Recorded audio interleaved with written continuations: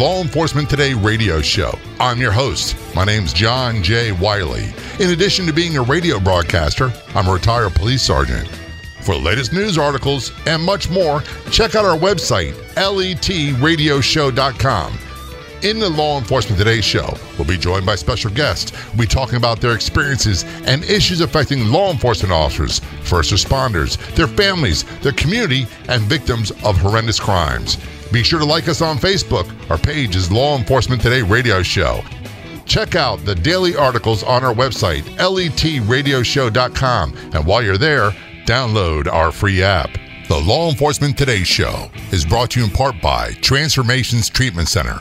Many are using the term epidemic to describe the current problem of drug and or alcohol abuse in the United States. Virtually everyone we know has been negatively impacted by this problem. Yet for so many that are experiencing the devastating effects of drug and or alcohol abuse, they don't know who to turn to for help. Who can we trust to care for our loved ones? Transformations Treatment Center is one of the most respected, ethical, and professional drug and alcohol treatment centers in the world, with a strong focus on individualized care, offering a wide range of holistic, specialized, and medically supervised treatment programs. We know that many of you have questions. Take the time to call Transformations Treatment Center for the answers. 888-991-9725. That's 888-991-9725. Or go online to transformationstreatment.center. Calling us from Tennessee, we have Detective Pat Postiglione on the phone. Pat, did I get your last name right? Yeah, Postiglione. I've been called all kind of things, but that's very close. Pat is a retired Nashville Police Department homicide detective. I believe sergeant retired at that rank, correct? Yes. And he's also a star of the television show on Investigation Discovery Channel called Deadly Recall. I always get a kick out of interviewing cops who turn out to be television stars because it's just good to see one of my brothers and sisters make big. I don't know about big, but it is. I kind of reluctantly got dragged into it, to be honest with you. I'm geared towards the victims and the victims' families, and that's the driving force for me, and that's why they agreed to talk about the families and the victims agreed to talk about, kind of paint a picture of the victim being more than just the victim of a homicide, their hopes, their dreams, and that kind of thing, and kind of humanize the victims, and that's what I was all about. And they agreed to do that, so here I am. That's one of the great things about Investigation Discovery Channel is the news media and cops, we don't typically get along. And part of the problem is, and part of the reason why we had the Law Enforcement Today show, is the news media doesn't tell complete story. They will... I'll use the example all the time. A cop gets shot. They'll say, good news is the injuries aren't life-threatening. They'll survive. But they don't talk about what they have to go through afterwards, what the family has to go through. And when they have a victim of a homicide, unfortunately, what winds up happening is it's all about the suspect and almost nothing about this individual and the loss to the family and the loss to community. And I'll be honest with you, Pat, it drives me nuts. Oh, yeah. No, it drives me nuts as well. When you're dealing with the victims, normally, like you say, you get the sanitized version of what happens to the victim. Unless you're a homicide detective and you're right there, in the trenches with the victim, you don't really understand the horrific nature of what happened to that particular victim, whether it's a stabbing, whether it's a shooting, whether it's beat to death, whether it's a child or an elderly person. They don't realize not only what the victims' families have to go through and endure, not through the search for the bad guy, and then the trial process, the never-ending trials that go on, and the appeal process and all that stuff. The detectives too. The crime scene investigators, they're right in the middle of it. The detectives are in the middle of it, and I've been inside crime scenes, and maybe you have as well. Well, you're in there for hours and hours with the victims, yeah. And that's something that you don't easily forget. No, you don't. And speaking of forget, the name of the show is called Deadly Recall. I believe you're on Wednesday nights. Is that correct? That's correct, right. And the reason it's called Deadly Recall is you have photographic memory. Well, yeah, I mean, they call it a photographic memory, but it's really geared more towards. I learned over the years when I first went to homicide, I didn't realize it existed, to be honest with you. But when I was inside of crime scenes, other detectives would feverishly write notes down about everything they were seeing and everything they were documenting everything. I was able, as time went on, I was able to remember everything inside the crime scene, whether it's, potential evidence or the victim, the layout of the rooms, all that, air conditioning on, television on, channels, and all that stuff. I was able to recall that. Then I was able to reduce it to writing after I left the crime scene, and I was able to recall details of the crime scene, 6, 8, 10 months later. If I was interviewing somebody and they were telling me something about the crime scene, I would know whether that was true or not true. And the same applied, actually, when I began to interview suspects and witnesses, mainly suspects. I didn't take any notes. I felt it incredibly distracting to take notes while you're interviewing a murder suspect. So I relied on my memory as to what this person was telling me, and I was able, for some reason, to recall everything he told me. And then I would go back and I would ask him about something he said 40 minutes ago that he now changed. And so I was able to, and I don't know if it's a gift or a curse, to be honest with you, but I was able to remember everything he tells me. And the same applies for these crime scenes. And that's, they call it a photographic memory. I'm not sure that's what it is, but I do recall the details of crime scenes, and I do recall the details of everything a suspect tells me. So it doesn't really matter, I guess, whether it's an acquired skill set or you were born with it, or a combination of the two. It's something I can see that winds up being very beneficial in police investigations, especially homicides. But like you said, I don't know there'd be a blessing all the time, because I'll be honest with you, Pat, there's things that I would love to forget, and I've been able to forget a lot of things and I guess crowd my limited brain with other new experiences, but every now and then they pop up. Oh, absolutely, yeah. The old thing is, once you see it, you can't unsee it. Whether it's a horrific homicide crime scene and you're inside the crime scene and, it's a child or some other innocent victim, you don't unsee that stuff. You push it to the back, like you say, you do kind of forget it, but it's always there. It's always in that hard drive, and it always bubbles up from time to time. So, I've had other detectives call me about a homicide back in 1992, and they would ask me details about that homicide, and I would, for whatever reason, I'd be able to recall typically the victim's name, the nature of the homicide, the weapon that was used. So I don't know.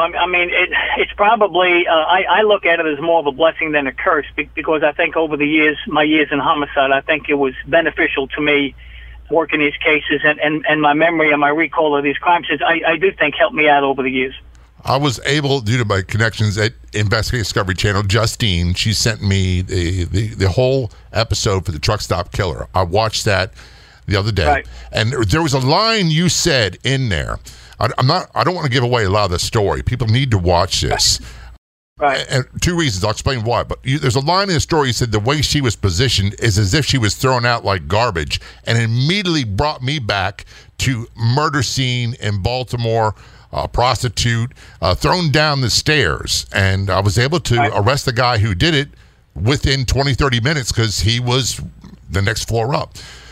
But it's amazing how years was in Nashville, years of a totally different crime, different crime scene, different suspect, different victim, and it was so eerily similar. Yeah, when you're dealing with these types of killers, you're dealing, just like in your case, you're dealing with people who don't have a conscience, and they could kill somebody, throw them down the stairs, or leave them out in the middle of a parking lot and go eat dinner and never lose a minute's sleep. I can't explain it. I just know that it exists. So I don't know if they're psychopaths, sociopaths, combination of the two, but just like you, you see it, and they're thrown out like trash. I've seen it so many times where the victims are just thrown out, and I never did. It's always intrigued me to try to understand how one human being can do that to another human being and go on with their life as if nothing has happened. That's something that's always intrigued me, and nobody really can answer that other than to say, well, that person doesn't possess a conscience. Obviously, if they did, they wouldn't be doing these things, and maybe that's true. A lot of the ones I've arrested over the years and interviewed, I can think of one or two that were legitimately remorseful about what they did. Not remorseful about getting caught, but were actually remorseful about what they did. But 99% of the ones that confessed had no remorse whatsoever, no guilt, no regrets. They were just upset about having to go to prison, kind of deal. We're going to take a short break. We're talking with retired detective Pat Bastiglione, star of the television show Deadly Recall, Investigative Discovery Channel. This is Law Enforcement Today's show. Don't go anywhere. We'll be right back. Finally, our heroes have access to a world-class program for PTSD, anxiety, depression, and more. The Help for Our Heroes program at Transformations Treatment Center provides a comprehensive range of treatments for substance abuse, addiction, co-occurring mental health disorders, and PTSD. Plus, they offer complete treatment for mental health issues for those without substance abuse problems.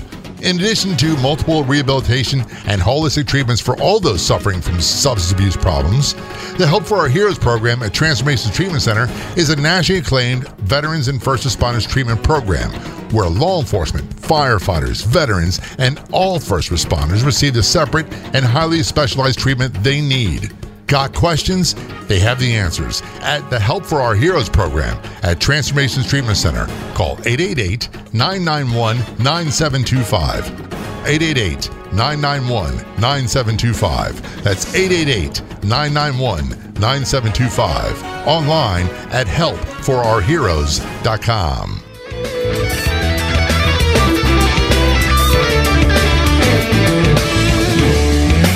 There's only one show like ours, the Law Enforcement Today radio show. And on Facebook, there's only one official page.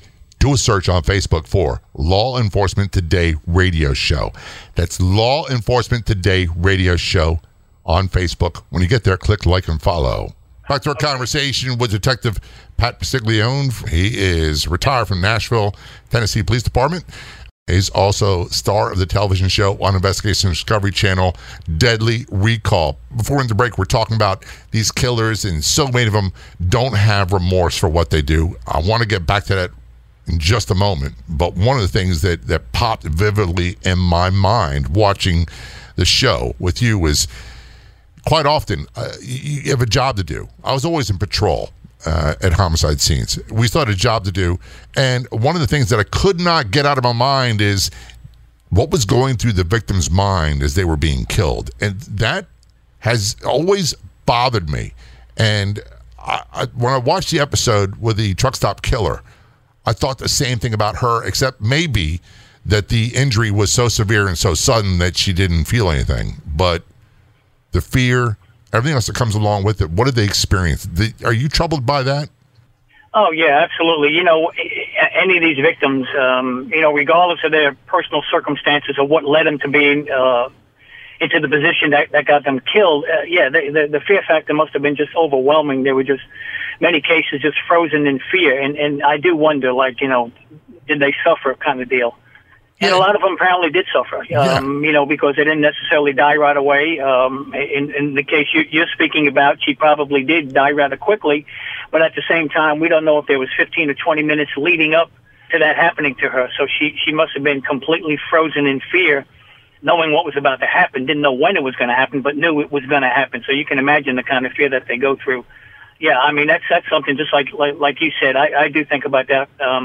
On all the crime scenes I was on, you wonder what the victim's last thought was, and how the victim probably wondered, this is the end, and how did I get myself into this predicament? And right. Yeah, it's a terrible thing, but yeah, I do think about it, absolutely. And the same token, the flip side of that is when you get the killer and you're talking to the killer, how many of them, for example, when you do the interview and, hey, do you want something to drink? You want something to eat? And we give it to them, and they'd be right away. They'd be drinking soda and eating a bag of chips, and they just got done killing somebody. It's as if, hey, I took the garbage out and threw it out, and why are you bothering me?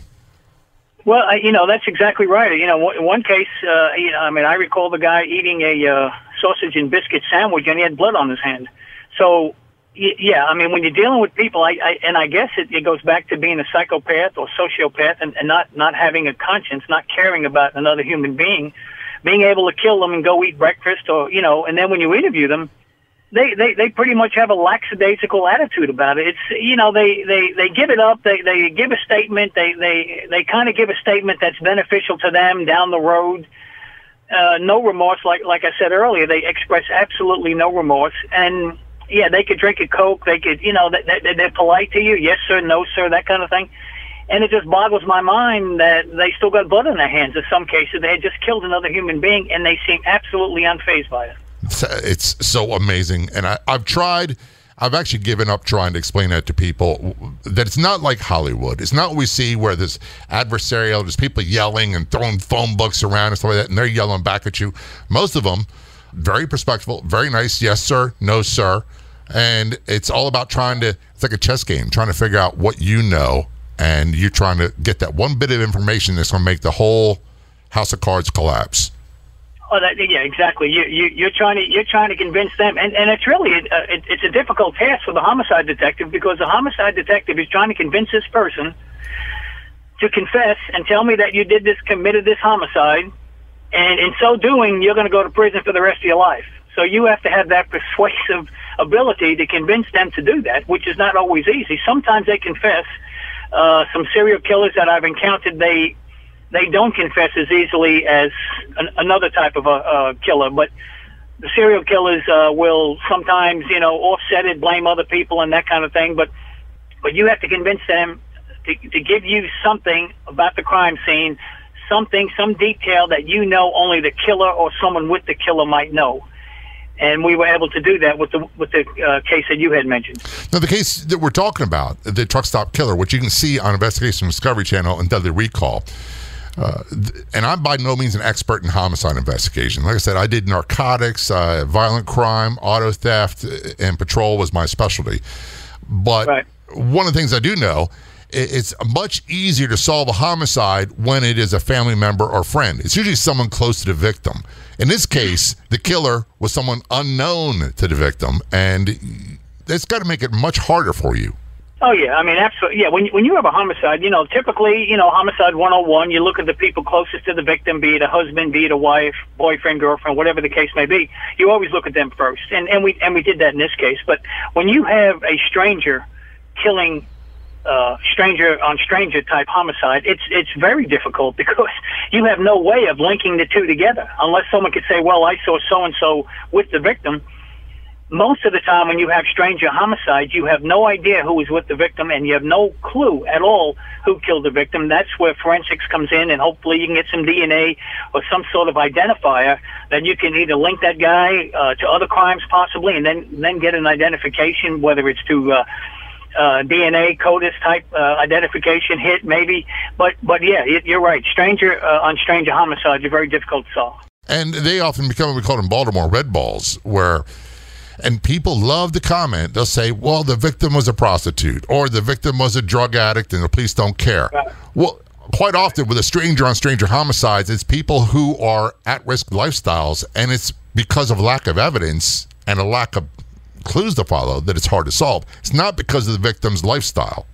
Oh, yeah. I mean, I work just as hard on a prostitute homicide than I would on any other homicide. So, yeah, that's absolutely incorrect. But you're right. A lot of times it has to do with lack of evidence. And a lot of times, the victim, if the victim is a drug addict, the pull for the drugs, and you work in narcotics would know this, the pull for the drug is stronger than the fear of getting into the truck with a potential serial killer. They would take that risk and get into the truck with a person who may in fact be a serial killer in order to make money, in order to buy their drugs. And, and that's what happens in some cases. It is. And I do know, and I don't remember what the code is, but there was something that our Baltimore homicide guys and gals would say all the time is they speak for the victim, and they're the voice of the victim, and they work just as hard on every case. It didn't matter if they were a politically connected victim or if it was a streetwalker. They worked their tails off, and they worked till they couldn't work on it anymore. Yeah, I mean, yeah, a lot of times it looks different, and the reason why it looks different is because the media, if there's a high-profile homicide, for example, the media will play that high-profile homicide, and they'll beat the police department every single day. They'll beat the door down trying to get information on the investigation. Where if a prostitute, for example, gets killed, that detective is working just as hard on that prostitute homicide, which gets no media attention or very little media attention. And I think that's where the difference comes in. I think it's just a perception, because this one got so much media coverage, they must be working much harder on that one, and that's really not the case. Absolutely. It's a great way of explaining it. We are talking with retired detective Pat Pastiglione from the Nashville Police Department, star of the television show on Investigation Discovery Channel, Deadly Recall, on Wednesday nights. Well, we're going to take a short break. When we return, we're going to talk more about his experience investigating homicides and how he got from New York to Nashville. Don't go anywhere. We'll be right back. If you've missed past episodes of the Law Enforcement Today radio show, Never fear. You can listen to them online as a podcast. Just go to our website, letradioshow.com, where you'll find all the podcast episodes and much more. That's letradioshow.com. There's only one official Facebook page. What you do a search on Facebook for Law Enforcement Today Radio Show. Click like and follow. There you'll find updates about upcoming episodes of the radio show. You can contact me. We also find unique, one-of-a-kind editorials and news articles. That is our Facebook page, Law Enforcement Today Radio Show. Be sure to click like and follow. We'll see you there. Back to our conversation with retired Nashville homicide detective sergeant Pat Basiglione, star of the television show Deadly Recall on Investigation Discovery Channel. Pat, before I forget, thank you for your service. It's very much appreciated. Thank you very much. One of the things that intrigued me when I first heard your voice on the television show was like, this is Nashville, Tennessee, and this guy's got a New York City type accent, and it's obvious you're from the Queens, Brooklyn area, correct? Yeah, Queens. I'm born in Queens. So, and you migrated to Nashville to become a cop? Is that how it happened? Yeah. I was in the military. I got out of the military, and I befriended a lot of guys who lived down south, and I was a New York guy. So I came down to Nashville, and I applied for the Nashville Police Department, and lo and behold, they hired me. And I got on the department in 1980, way back in 1980, and I worked in the patrol division for 7 years. And after the 7th year, they transferred me to the homicide unit, and I stayed in the homicide unit, believe it or not, from 1987 until 2013. So I was in the homicide unit for a long time. And, I'm in there's several New York guys here, but when I first moved to Nashville, there was only a couple of New York police officers. Now I think there's probably a handful. But when I first came on, it was a whole different deal for me. It was a big culture shock, but I have to say, Nashville has been absolutely great. My kids were all born here. They grew up here. They went to school here, went to college here. So Nashville has been outstanding, and I'm so happy to have been able to move here, and hopefully I did some good along the way for the citizens in Nashville. I'm sure you did. You were not an oddity. In Baltimore, we had a lot of guys came from New York and New Jersey area, especially in 1980, early 80s. I came on in 1980 as well. And the reason being is they wanted to be police, but New York wasn't hiring. And their towns in Jersey weren't hiring. And we were recruiting everywhere because we were so short. We had a lot of guys from Ohio, Michigan, New York, Pennsylvania, New Jersey as well. And quite a few of them stayed and finished their career there. A few waited till they had an opening back home and went there. But they were great police. And there's something about, I love Nashville. I love Tennessee. I love the South. But there's something about the ethnic neighborhoods of up north that I miss, that I don't seem to see that often down here. Is that a situation in Nashville? Do you have a lot of ethnic neighborhoods, or is everything pretty much just mixed? Yeah, when I first moved here, it was nowhere near as diverse as it is today. But yeah, it's not the type of neighborhood that you recall from New York or Queens or Long Island or anything like that. It's different here. It's you don't have groups of people necessarily living in particular neighborhoods. In New York, they had different groups of people living in neighborhoods, and it was just the way it was. Just, you grew up with that. They had the pizza place, they had the delicatessen, they had every corner had a pizza place. It's not like that in Tennessee. But in the beginning, it was a little difficult for me to kind of get my hands around that. But as time went on, now that's the norm for me. It's the normal for me. I don't know any other way. When I go back to New York and visit friends or family, I kind of slide back into the old ways. But like I say, I love New York. I miss New York, but at the same time, Nashville's my home, and Nashville's been great to me, and I have absolutely no regrets. Now, before we get back to conversations about policing, have you developed a taste for biscuits and gravy yet? Well, the biscuits. Yeah, I can't get past the gravy. Now my kids love the biscuits and gravy. I just can't. I can't do that gravy. I don't know what it is. Oh my! That white gravy. We got to work on you. We got to get you down here and get you introduces more foods. But policing is policing, and here's the funny thing: we get so used to in America. We get so used to the portrayals of policing in New York City and Los Angeles and Chicago, and places like Nashville and Knoxville and Memphis. They get treated like they're the redheaded stepchildren of policing, as if they don't do the same job, experience the same loss, the same injuries, whether it be mental or physical. You guys had it rough. Nashville is by no means, I know it's a music city. It's a great city with a great history, but it's not immune to violence and violent crime. Oh, no. I mean, Nashville had, I think the heyday would have been in the 90s. We were having a lot of gang-related homicides, and a lot of people would never connect Nashville with gang-related homicides. Well, we actually had gangs from L.A., from Los Angeles, coming to Nashville, trying to set up shop here, trying to set up their drug trade in Nashville. And I myself worked several homicides with people connected to L.A., people from L.A. who came to Nashville, got killed in Nashville, or came to Nashville and killed other people in Nashville.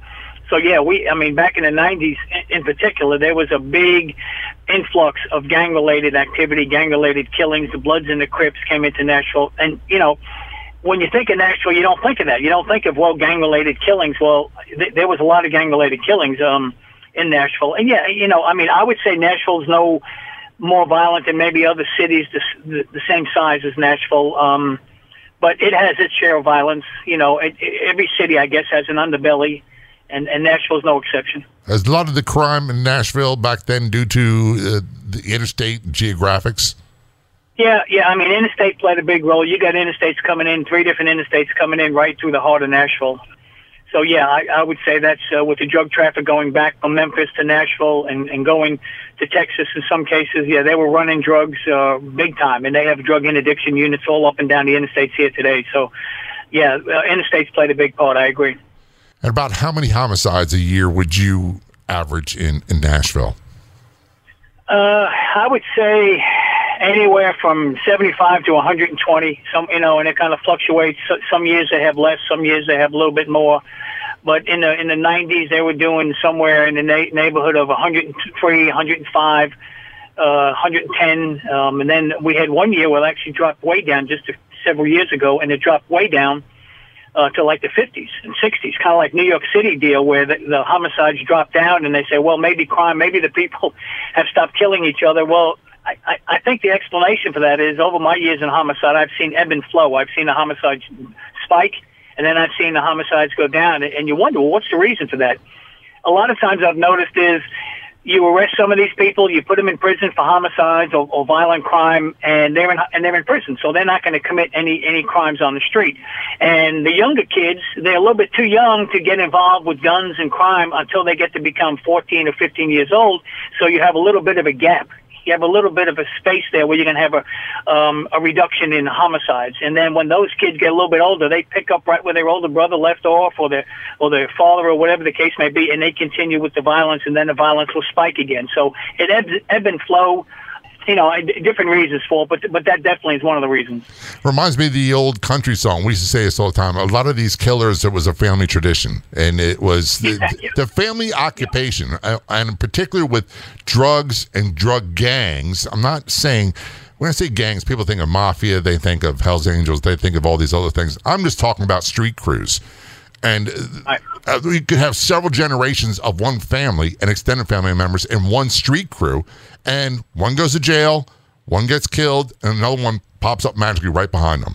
Oh, yeah. I mean, I've interviewed father and son who one was killed, one was a suspect in another homicide. So, yeah, it's for whatever reason, it's in the DNA. I'm not really sure how to explain it, but yeah, we've definitely seen the connection between families and the gangs too. The gangs that we have in Nashville, and I'm sure it's the same up in Baltimore. These gangs are committed gang members, where if there's somebody in another gang that said something derogatory about one of their gang members, I mean, that person really risks their life. They really risk being killed. If they come into that neighborhood and the other guys know that guy is in that neighborhood, they will do their level best to try to kill that guy. And as crazy as that sounds, they will kill you for saying something that they didn't appreciate. They will literally kill you for that. And that's always, blew my mind how that happens. But that definitely happens, and I'm sure you've seen the same thing. We have, and the lack of respect, or he disrespected me, was the reason why I killed him. We heard quite often. Yeah. This is the Law Enforcement Today show. We're going to take a short break. We'll return to our conversation. Don't go anywhere. We'll be right back.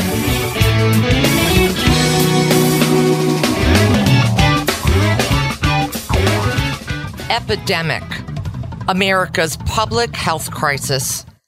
These are all terms that describe the current problem of drug and alcohol abuse in the United States. Countless lives are lost, and heartbroken families are too many to count. Transformations Treatment Center is dedicated to saving lives. Call 888-991-9725 and online at transformationstreatment.center. Transformations Treatment Center provides a comprehensive range of treatments for addiction, substance abuse, co-occurring mental health disorders, and PTSD. Transformations Treatment Center has many acclaimed treatment programs offering rehabilitation and holistic treatment for all those suffering from substance abuse problems. Transformations Treatment Center. Call 888-991-9725. That's 888-991-9725. And online at transformationstreatment.center.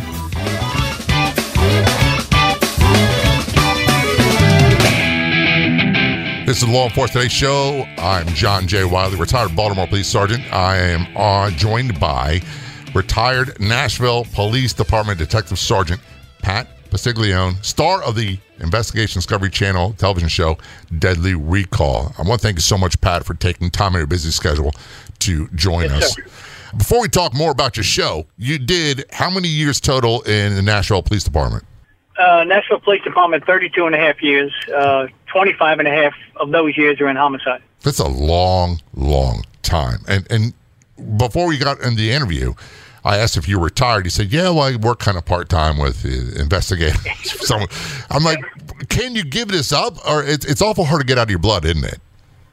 Well, it really is, because I was in homicide for so long. I to this minute, I get contacted by different people asking for help. Case may not even be in this jurisdiction. They may just ask me for help or some suggestions, and I have no problem helping them. If there's something I can do, if I can connect them to somebody who can help them with a particular case, I love to do that. I have no problem doing that. But you're right. It's difficult to work homicides on a daily basis for over 25 years and then just set it down and walk away. It's easier said than done. I'm definitely doing less now than I did when I was working full-time as a homicide detective and then sergeant over the unit. I was literally sprinting every single day. I would hit the ground running and wouldn't stop until later that night. Always thinking about this case or thinking about that case or what this witness said or what that other witness didn't say. It never leaves you. There's always another door to knock on. There's always another witness to find, whether you retire today or 10 years from now. I've learned that these cases will never stop. They'll never go away. So there's never a good time to leave homicide as a detective or as a sergeant over the unit. There's never a good time to leave. And the reason is because it never ends. And there's no end to it. Part of what I hear from many guests who worked homicide for a long period of time is it's not the cases they solved. It's the ones they couldn't solve that they want to keep on pushing at. And then they wind up having to retire and they still think, man, I wish I could do this. I wish I got to find out one piece of info, especially if they know who did it, but they can't prove it. Oh, yeah. And, when I was in homicide, I worked active cases. I was called out on current homicides for years and years. And then I became a sergeant over the unit, and we did the same thing. And then we began working cold cases. And that's exactly right. A lot of those cold cases that we began to make when we first created the unit, we were able to solve a lot of the cases because, like you say, there was a suspect. We had almost enough evidence, but not quite enough evidence to charge him. So the focus was on, let's get that little bit of evidence. Let's get that little piece of evidence. Let's go interview that witness who 20 years ago wouldn't give up any information, but maybe the relationship has now changed. So we go back to that person. We interview them, and maybe they're going to say something today that they wouldn't have said 20 years ago. And, of course, the emergence of DNA, we made many cold cases by using DNA. DNA that wasn't even thought about. When the evidence was collected many years ago, DNA wasn't even on their mind. It was collected simply because it belonged to the victim.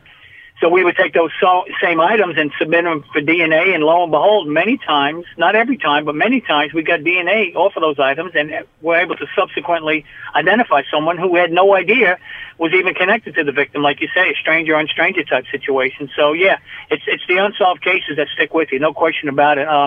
There's several cases in my mind that I've worked on that unfortunately I was not able to solve, but I never forget them. I mean, if somebody calls me today with information, I'm on it. So that's just the way it is. It's in my DNA, to be honest with you. I can't do anything other. I can't just set something down and walk away and just say, oh, well, leave it to the next guy. I mean, hopefully the next guy can handle it, but at the same time, if I get information that's useful, I'm certainly going to do something with that information. And it's not that the other guys are bad cops. It's not that at all. But I have a thing, and my wife, she's not in police work. If I want it done a certain way, I do it myself. Because part of me, deep down inside, part of me thinks that no one else can do it as well as I can. And that included policing. Oh, yeah, no, I agree. Yeah, and another thing is, if you worked on a case and you dedicated a big chunk of your life on a particular case, and the case is unsolved, and you know how many hours and how much lost family time you had because of that particular case, you want to hopefully solve that case. If someone else solves it, that's great. But at the same time, it would be great if you could somehow get some information that would put the pieces together to solve that case, because you know how much time went into that case and how much work you put into it. And also how much time your family didn't get with you. One of the things that people don't tend to believe, and different departments are different ways, but like our department, they had a homicide crew on 24/7, and they rotated. And a detective would get the call, and they'd stay on it until they couldn't work it anymore. Then they'd go home, then he'd come back and work on some more until they get another call. Many departments, the detectives go home and they have a page or a phone, they get called in the middle of the night. So in this episode, you were called in the middle of the night to go out to this homicide scene. When you work these scenes, how many hours typically would your family sacrifice for you not being around?